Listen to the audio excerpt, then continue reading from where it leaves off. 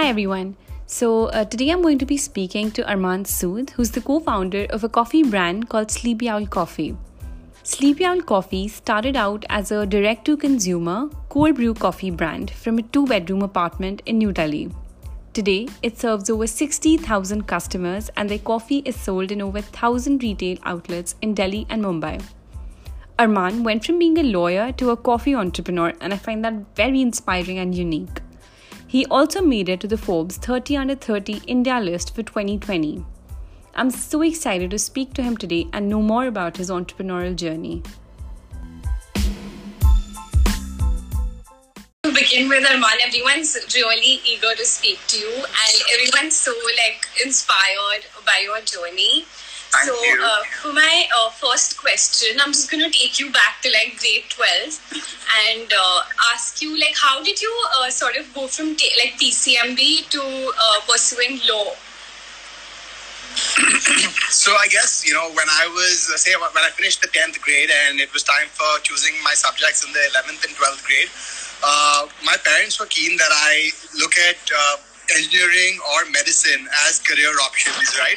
And that's very typical of parents in India, I guess, who want to push their kids towards engineering or medicine. And my parents encouraged me for the same. And I decided that if I take PCMB, then I'd have all my options open, It was that attitude that, okay, let's keep all options open and then we'll see from there where it goes. And I don't think that was necessarily the best idea because having all options open means there's a lot more work to be done. I spent most of my 11th and 12th grade, studying late into the night, trying to maintain my grades in all the subjects, and at the same time kind of understanding what I'm interested in. It was 2 very tough years. And towards the end of the 11th and 12th grade, I, decided that, okay, I want to pursue marine engineering because that felt slightly, not typical. Being on the ship, traveling the world would have been an interesting proposition. But around the time, when the 12th grade boards were coming, I found out that I'm colorblind. And colorblindness is not acceptable when it comes to, even a minor amount of colorblindness is not acceptable when you want to join the merchant navy. And that was when the decision was taken for me. It's okay, what you really want to do in engineering is not happening. And medicine felt too far-fetched for me. I'm a very emotional person. I don't think I could deal with patients. So then my dad was like, what do you like doing? And I like debating. I like talking. I liked arguing, and he said, why don't you consider law and see if that is something you're interested in? And immediately I was excited about it. I'm quite flippant that way. So I was like, okay, cool, and I took 1 month off to prepare for my law entrance examinations. And I finally chose to go to Jindal Global Law School and pursue my degree there. So yeah, it was an exciting transition. But nonetheless, it kind of made me realize that it doesn't matter what subjects you study. It's you can always choose to pursue what you're interested in and take it from there. Okay, and then from law, you went on to start a coffee company, which is also which is amazing. So how did that happen? What were you doing before that, and how did that transition happen to start? So when I joined law school in 2010, I was quite excited about the legal field. I spent a lot of time studying and maintaining my grades in the first 2 years. It's a 5-year course. So you can imagine I spent 5 long years studying a subject or a discipline in which I have nothing to do today. But the first 2 years were intense. I did study a lot and I did try and grasp all the subjects. But I met my roommate and my co-founder of Sleepy Owl, Ashwajit, in law school. And he encouraged me to think broader. He just said okay, we have 5 years here. And while you're going to spend these 5 years, everybody else is also going to do it, why don't we also explore other opportunities or see what else we can do with our extra time that we might have. And, I gave in and I was like, okay, let's see what's happening. And that's when that's around that time was the first time I even heard the word entrepreneurship. I didn't even know that word existed, let alone the spelling or the pronunciation of it. And on researching a little, I understood that, okay, the idea, of entrepreneurship is to find an area or a problem, work towards solving it. And in the process of solving that problem, you can make money. right? And you can add value and you can, deliver a product or a service to a customer. And when I understood this picture, Ashwajit and I would spend a lot of time brainstorming about what are the gaps that we see in our day-to-day lives, or gaps that we see in the market that we can fill with our skill set, right? When I was 19, just at the start of the third year of law school, we launched our first company together, which was called eShack, and we were retailing bar and party accessories, right? So we were inspired by the American party culture. And this, a lot of people might not know of this story, but we were inspired by the, American party culture and the college party culture. And we said, okay, we love drinking beer, but what about beer accessories like beer bongs, beer pong tables, beer glasses, all of these cool things that, we feel that people in the age group of 20 to 30 would want, right? And, we didn't know anything about starting a business, but we just had, and I keep saying this even now, that all you need to do is Google, right? So we started Googling and figuring out, okay, if we want to buy bar accessories and we want to sell them, where do we start? So that's when we found out about Alibaba, and we started, and we went through the process, spoke to family, friends, lawyers, registered a company. We had professors who also guided us at that time in law school on how to go about the basics, taxation, all things that go into starting a company. And we imported bar accessories from China without ever visiting China. We just Skyped with suppliers and struck deals on Skype by chatting with them in broken English and convincing them to, send us goods. And then we went about setting up an e-commerce website. Soon enough, we were selling our goods online all over when the e-commerce boom was just happening and picking up. And it was a great experience. The business failed nonetheless. We were too early, we were too young, sports activities with extracurriculars. And among all of this, we also squeezed out time to, run a business. And it was exciting. This was all in third year of law school. Correct. Third, fourth, and fifth. We spent 3 years doing this. So it was not, it was a side gig, if I can call it that, right? So it was part-time. And when things are part-time, they don't usually always get the required attention that they deserve also, right? So in hindsight, maybe if I were to run the same business model and the same proposition again, I would, I think it would do well. But at that point, we were still learning, right? We were very young. And we made our share of mistakes. But our parents had a simple goal. They funded the business. They gave us the initial seed capital to try our hand at this. But they just had one instruction saying that you cannot drop out come what may. Right? So whether it succeeds, whether it fails, it doesn't matter. You're finishing your law degree. And I guess that's one thing that Indian parents have is okay, we want you to have that stability or that thing to fall back on. Yeah. So that was it. And, we enjoyed ourselves. Yeah. Yeah.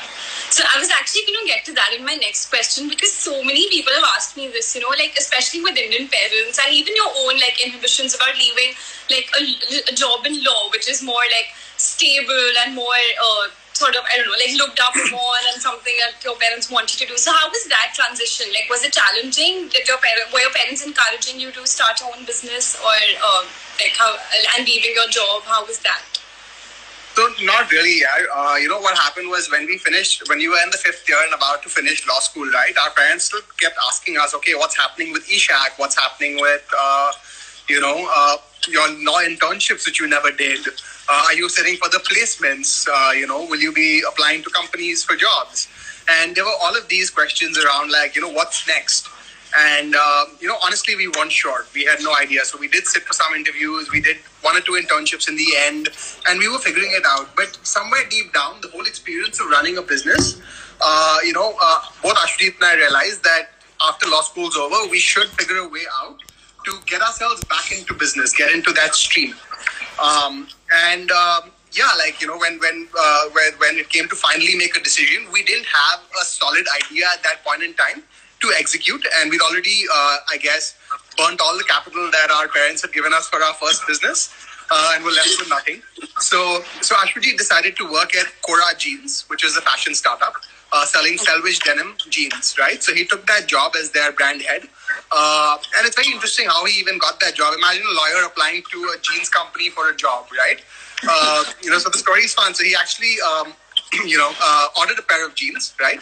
And it had some issues and some things that he wasn't happy with. So he wrote an extremely long and detailed email to the founder of the company saying that, I have, this is my feedback. These are the things where you can improve. These are the marketing things you can do, so on and so forth. And he got a call from the founder the next day saying, come and meet me. I'm excited to hear about your thoughts and opinions on what you have. And that's how he landed that job straight out of law school. Wow. I had a family friend in Mumbai running an education technology startup. And I moved to Bombay to work, again, doing marketing and public relations for the EdTech company. So the idea for both of us was to join startups that are doing interesting business and learn from them and figure out, how it really works. Because what we did earlier was a dorm room startup. Right? It was just the two of us and nobody else. But to work in real organizations gave us a sense of ownership, experience. We met interesting people. But, Trishla, once that itch comes in, right, of wanting to do something of your own, it doesn't go. So we had that itch. And this is around the time when, Ajay, our third co-founder, was coming back from the US, and he too wanted to start something in India. And he was working in New York, and he was coming back, and he's Ashwajit's childhood friend. So they both grew up together. So Ajay and I didn't, we hadn't met, but we knew of each other from Ashwajit. And I remember, how Sleepy Owl happened. So one fine day, Ashwajit called me and said he's extremely frustrated with his work at his job. And he feels that he could be doing a lot more for himself. And he was keen to, want to start something with me. So he gave me the opportunity to, join him on an interesting venture, which at that point we weren't entirely sure what was going to be. So I said, Ashwajit, we need to have a solid idea. If we're going to do it again, and we're going to get into this, we should. So he called me saying that the coffee in his office isn't great, and that he still struggles to find a great cup of coffee. And he asked me about my experiences, and I too realized that my office in Mumbai didn't have great coffee, and every time I even needed a cup of fresh coffee, I had to venture out to the nearest Starbucks or Cafe Coffee Day, which to me were both average cups. But you'd have to end up spending 150 to 200 rupees from your salary to just have a cup of coffee, right? And by then, neither of us were willing to settle for instant coffee or office machine-made coffee. So, that's how we got together and said we have to do something in the coffee space or in the coffee world. And we started brainstorming about ideas, and one thing led to another, and then Sleepy Owl happened. Okay. So, and one question I had was that, at what point did you leave your job at what point was Sleepy Owl when you decided to quit your job and start Sleepy Owl? At what stage of the idea had you reached? Do you have a foolproof plan by then, or? No. So I remember Ashwajit, he quit his job in Delhi and he came to Bombay and told me he asked me to quit my job as well. But at that point, I don't think I had the courage, to immediately quit my job. And Ashwajit was keen on moving fast with the ideas. So he actually quit his job and came to Mumbai to live with me. I still went for my day job, and I would go to work during the day and come back. And at night, Ashwajit and I would sit and we'd brainstorm and we'd think of ideas. And I think a couple of months into our research, we actually when the moment we identified that it was cold brew, right? That cold brew was the space in the coffee world that was missing, and that we could do something, was when I decided to quit my job. Right? We still didn't figure out our production, our supply, where the coffee would come from. Nothing was clear, but we just knew that we had this idea around doing something in the cold brew space, and then I quit my job. Yeah. Also, to be very honest, I'm not a coffee drinker at all. I've just been really inspired by the Sleepy Owl journey. So how did you, and I want to also only found out 3 days back what cold brew coffee is. I know there's iced coffee and there's regular hot brew coffee. So how did you think of introducing cold brew coffee specifically? And considering it wasn't so popular back then. So the thing is, growing up, we always had cold brew coffee. Coffee is essentially a way of brewing coffee in cold water overnight, right? And this process reduces the acidity and the bitterness in the coffee. Essentially growing up, we drank, everyone remembers drinking cold coffee, right? Like a Nescafe cold coffee. So we found that the Indian consumer, would find cold brew coffee very palatable and tasty. And it's not as bitter or harsh, so that people could then therefore enjoy black coffee, right?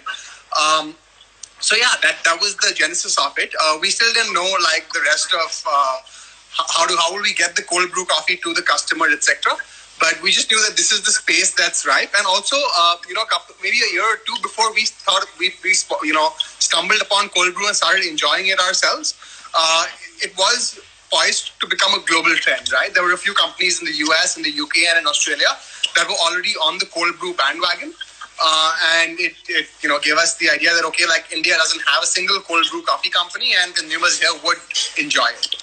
Yeah, and then just one question. Is that like that one thing that really gave you the courage to quit your job? Because I know so many people who are kind of like dabbling in that space where they want to like quit their job but they're not able to. And I understand that some people might have like, for people who actually come from work, it's easier to sort of, because you get that initial funding from your parents or your family. But for someone who wants to like start their own thing, what is that one thing that really gave you courage and push you to like start this?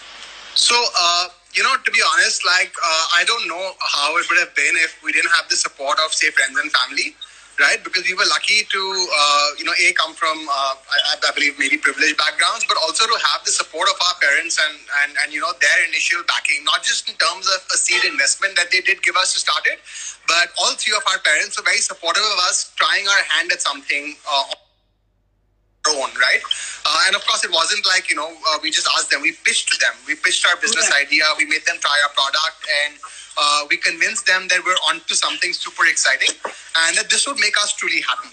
Doing this and executing this would make us truly happy. And our parents, were supportive all throughout. So had they not been as supportive, I don't know, where I would have necessarily got the courage to make the plunge.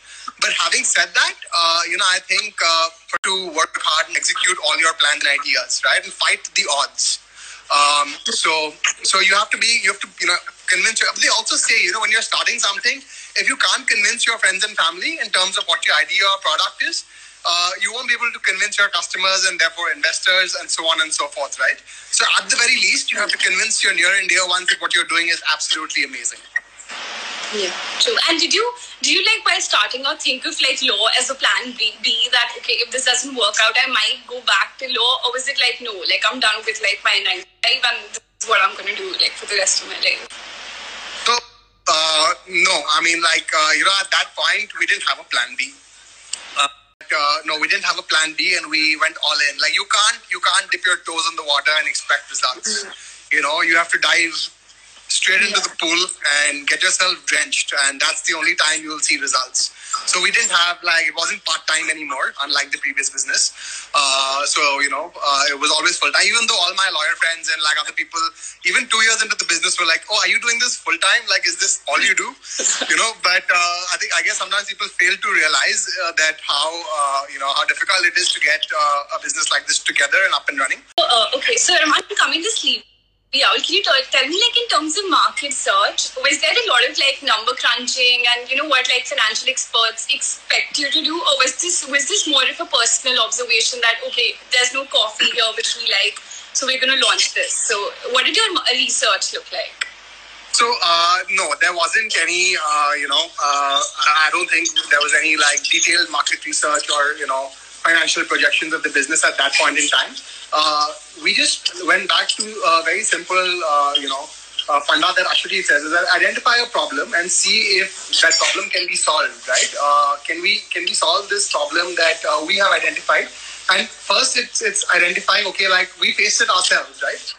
We realized that, we couldn't find a good cup in a very easy and convenient manner. So once we identified that, we looked at what were the options available in the market then, right?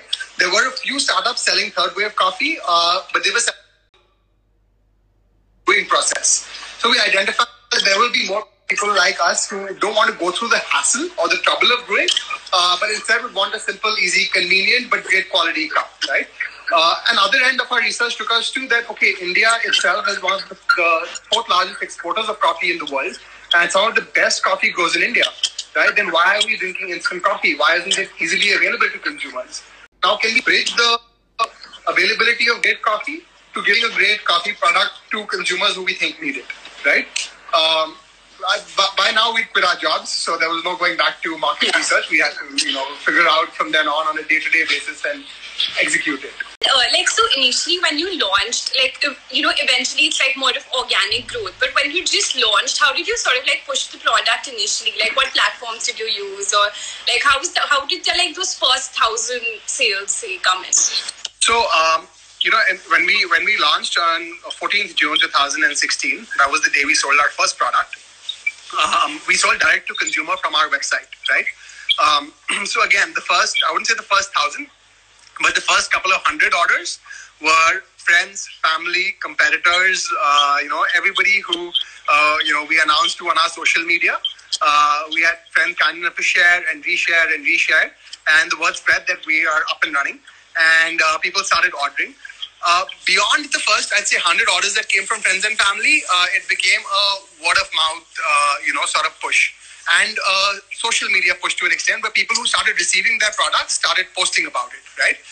We ensured from the beginning that, first is packaging, right? Once you have a standout packaging or a standout photography, people at least notice you from amongst all the noise that is there, on your phones the whole day, right?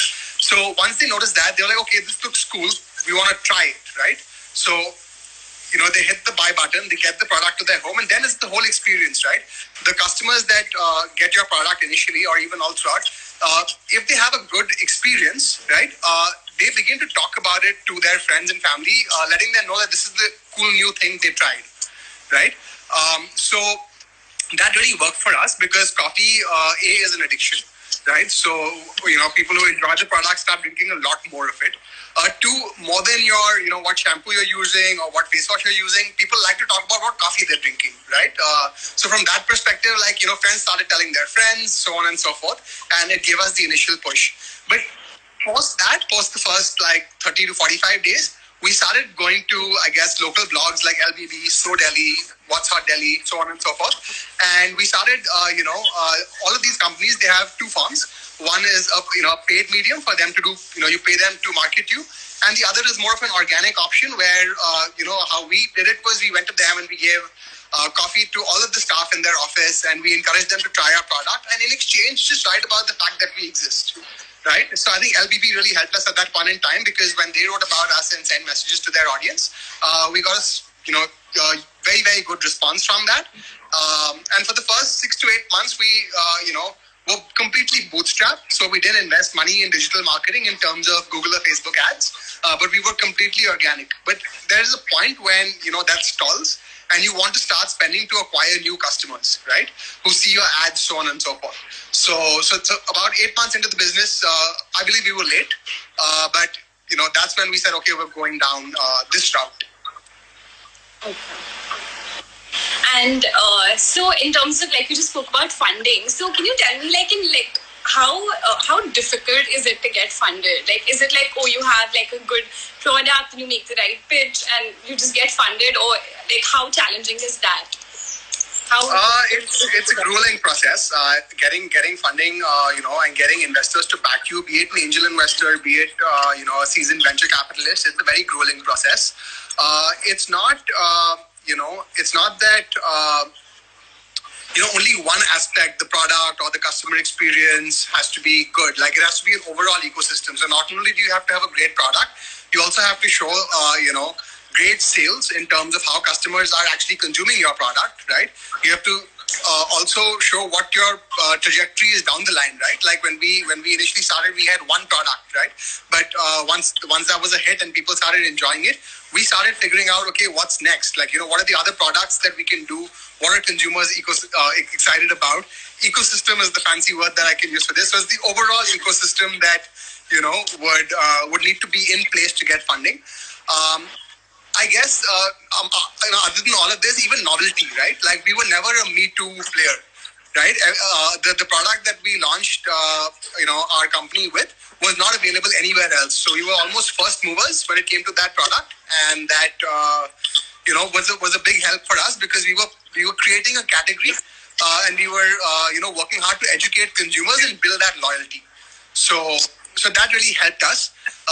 Above all of this, once there's a certain excitement about a category or product in the market, investors start reaching out to you.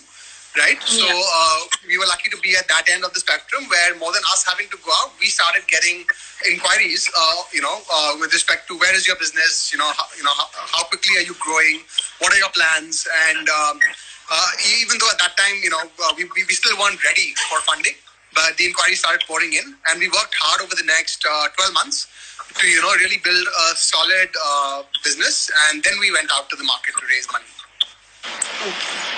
And at what, till what point were you micromanaging everything? And at what point did you get in a dedicated team for sales and marketing and Not until 2 years into the business, that we started having dedicated teams. The good thing about our business was with 3 co-founders. So among the 3 of us, we divided, the work. Whereas Ajay was handling finance, budgets, HR, investor relations. Ashwajit, who's been sharing all his insights on this live chat. We can add him to the chat, I think, if you want to. He handles our fantastic social media marketing and branding and packaging, and I look at operations and supply chain. So from the very beginning, the 3 of us, had clearly divided roles, and that really allowed us to, make sure that we don't overlap and things proceed smoothly. Each of us had our own, small teams of 1 or 2 people who were assisting us in the process, but not until very recently, have we gotten into bigger teams, right? So it's all about micromanaging, getting your hands dirty all throughout the process. Okay, and also, if you were to sort of tell us how beneficial, did you go to any financial experts or these consultants, and was there, did the benefits outweigh the costs, and was there a change in operational strategy and stuff after getting some advice from them? So, we were lucky, Ajay is himself a financial analyst. He used to work at JP Morgan in New York before he started Sleepy Owl with us. So he himself has amazing insights into, how all of this works and how we should handle pricing, how we should budget ourselves, what we need to raise from investors, all of that, right? So he was very, very adept at that. And of course, I think it's very important to have mentors, right? So as you are on the journey, right, you should seek other interesting companies that you admire, other people in your network, right? Friends and family, uncles, aunts, figure out who's working where and get them to sit with you and spend some time and share their experiences, right? As founders under 25, 30, with limited work experience, I think it's extremely crucial to go out there and seek mentorship, right, from the right people. And we were fortunate to, manage to get a lot of meetings with friends and family who had worked in fantastic places and had a lot more experience and knowledge. And, they guided us a lot during this process. Operationally, I guess one of our biggest learnings was, how to go from direct to consumer to offline retail. Yeah. Right. That was a big shift for us, because initially when we went to retail stores, we were an unheard of brand and company amongst the Daburs and Nestles of the world. And these, we were not encouraged. Our product wasn't encouraged, in the stores. But the thing is, once you build a strong direct-to-consumer business, I believe, especially if your product can fit on the retail shelf, the customers themselves would go to stores and ask, the Modern Bazaars of the world that, okay, where is this product? Why isn't it in your store? Right? Early on, we would even fake do it ourselves, to create some sort of an interesting demand for it. And, that's what happened. The retail stores started calling us and they were saying that, okay, can we stock your product? And that was when we realized that there's a lot of potential in retail as well. And that led to the genesis in our minds of the idea that, okay, we want to do a ready-to-drink cold brew coffee, which we did launch after our first round of funding, that this is the product that's going to fly off the shelf, and India really needs a clean label cold brew coffee, one that is low in sugar, healthy, nothing like the Deepals and the Starbucks of the world. And that's the product that we worked hard towards, and that is available across retail stores in NCR and Mumbai. And this was all an iteration after you started from consumer feedback and what you were saying, or was this something that was on your plan since day zero? It was actually on our plan since day zero, but on day zero, you don't have the capital or the know-how to execute a project of that nature, right? We actually wanted to start with a ready-to-drink cold brew coffee, But to do that and make a shelf-stable product, you have to work with a lot of partners, have a lot of resources to do that, right? So we essentially it goes back to the term minimum viable product, right? So we developed what was our minimum viable product, and we launched that first on our website, and we grew slowly until the point when we had the resources, the money, the network, the knowledge to be able to launch a project of this scale. And I think that I'm glad it happened that way, because had we launched the bottle first, we would have really struggled. It would have been a very, very tough, journey. So now if we could just take up some questions that have come in for you to answer. I'll actually answer the question, the name that I came up with. So Sleepy Owl Coffee was actually its idea. When we were brainstorming ideas, I came up with the name Red Cherry Coffee, because coffee is actually a cherry that becomes that once it gets washed, you have the bean, and then so on and so forth. So that was my idea, and it definitely sucks. How did you go about the supply chain? Because overall user experience is also very important. Lovely, that's a good question. Thank you, Hemang. So there are two aspects of the supply chain. One is raw material, right? Like getting the right coffee to us. Second is, I guess, packaging. And third would be delivery experience, right? So let's break it up into three parts. The first part is sourcing of raw material. When we actually knew very little about coffee before we started, but it involved a lot of research, a lot of study to gather all the relevant information and learn about it, right? In fact, we even went down to Chikmagalur and spent a few weeks there, where we actually worked with farmers and we would ask them to educate us. We and when you go to someone and when you're humble and you tell them that okay, you want to learn from them, right? That's when they're more excited to guide you and spend time with you.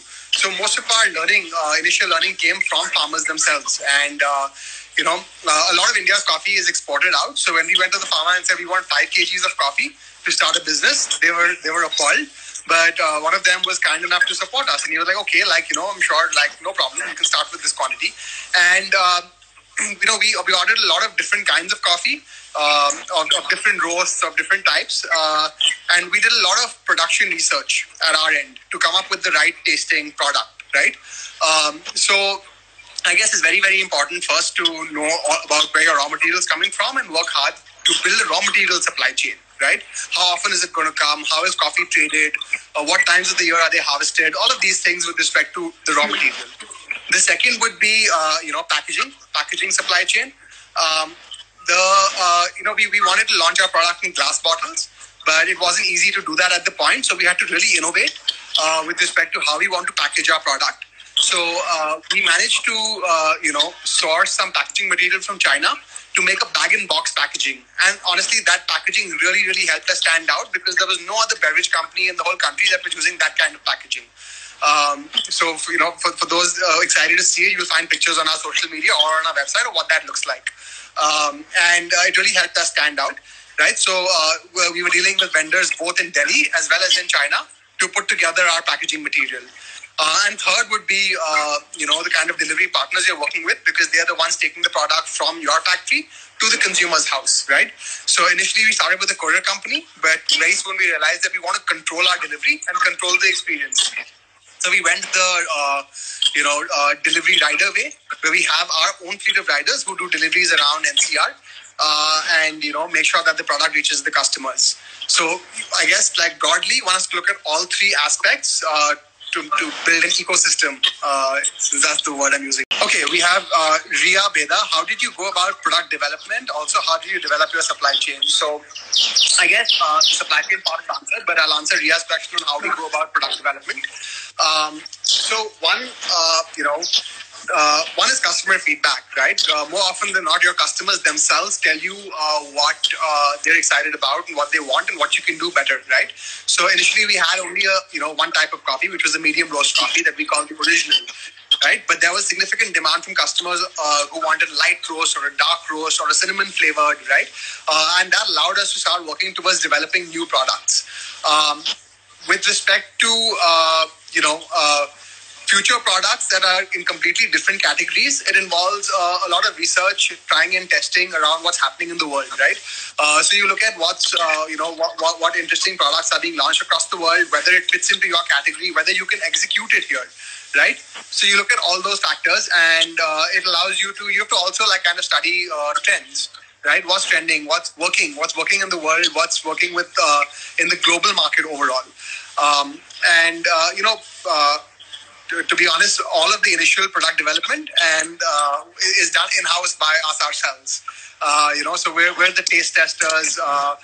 We do it within our office with our team, and on the occasion with customers as well, to get feedback from them on what we can develop and how we can improve it. Only until very recently we started working with external parties to get us customer feedback and scores on the product so we can improve it further. So yeah, product development is a fun part of the business and journey.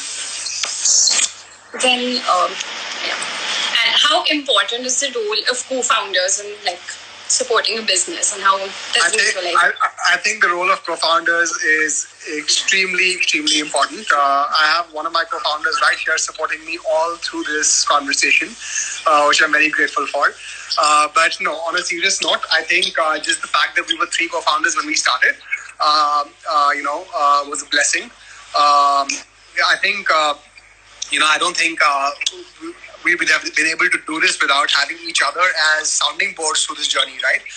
Startups have ups and downs all throughout, right? And if you have your co-founders, who in my case are even my best friends, to work with you, throughout and be sounding boards and listen to, your problem solve issues together. I think that's extremely helpful. Having said that, I'm sure there are a lot of solo founders who are also successful, but then you have to build a very, very strong team around you, right? But among the 3 of us, there's like an absolute trust, absolute loyalty and commitment towards what we're building. And I know we have each other's backs throughout this, and that allows you to sleep peacefully at night, and work towards building something. So there's this other question I had from someone about, with the, in terms of cold brew coffee, the turnaround time for cold brew coffee, I think is like some 12, you need to keep it, brew it. Yeah, it needs to brew for 12, between 12 to 24 hours. So was that a challenge, in terms of, because if someone just wants to have coffee immediately, and you have to... No, it was 100%. So while,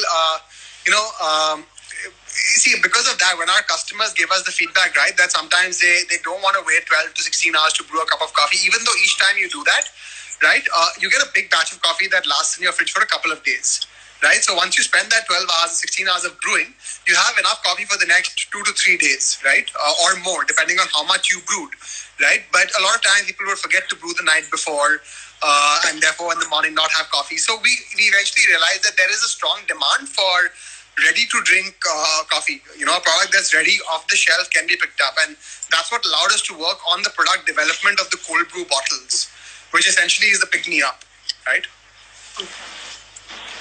And just to wrap this up, Arman, if there's one piece of advice, if you had to just give that one piece of advice to someone who's starting out in a similar journey or is quitting a 9 to 5, what is that one thing that keeps you going even on bad days? Because there can be, everyone talks about when this is successful, but I'm sure there are so many failures that build up to that one day. So how do you go through these challenging days, or one major hurdle that you face and how you overcame that?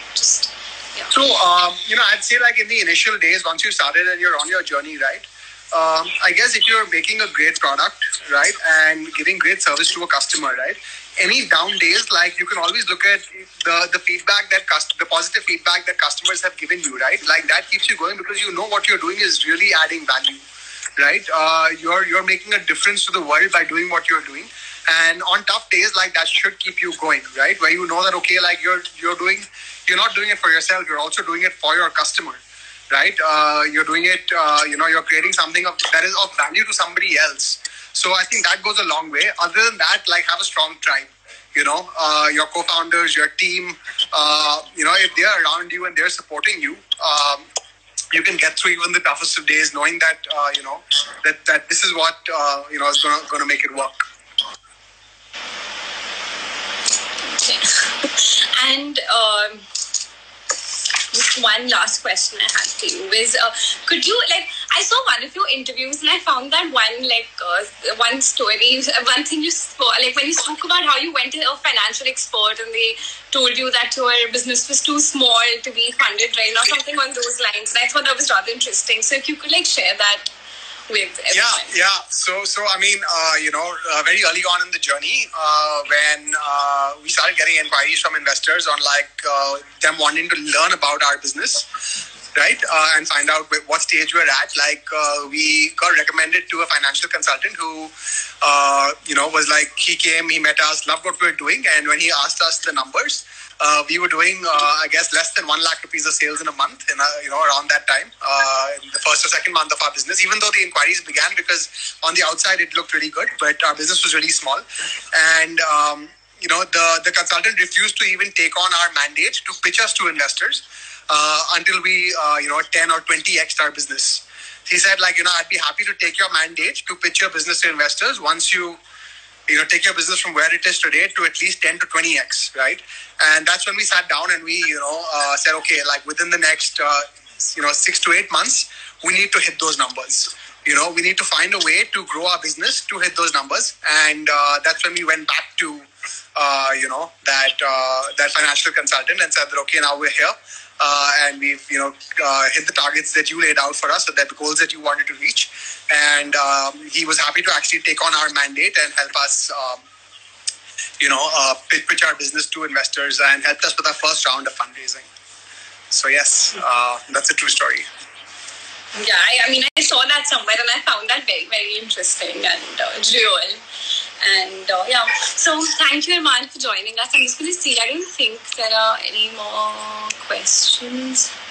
No, there are no more questions. But there we go. Okay, so what is your favorite type of food to eat, and the one dish to make which is your favorite? So my favorite type of food to eat is Thai food, and my favorite dish is a Thai curry rice, and I cooked that for dinner last night and had some of the leftovers for lunch right before this call.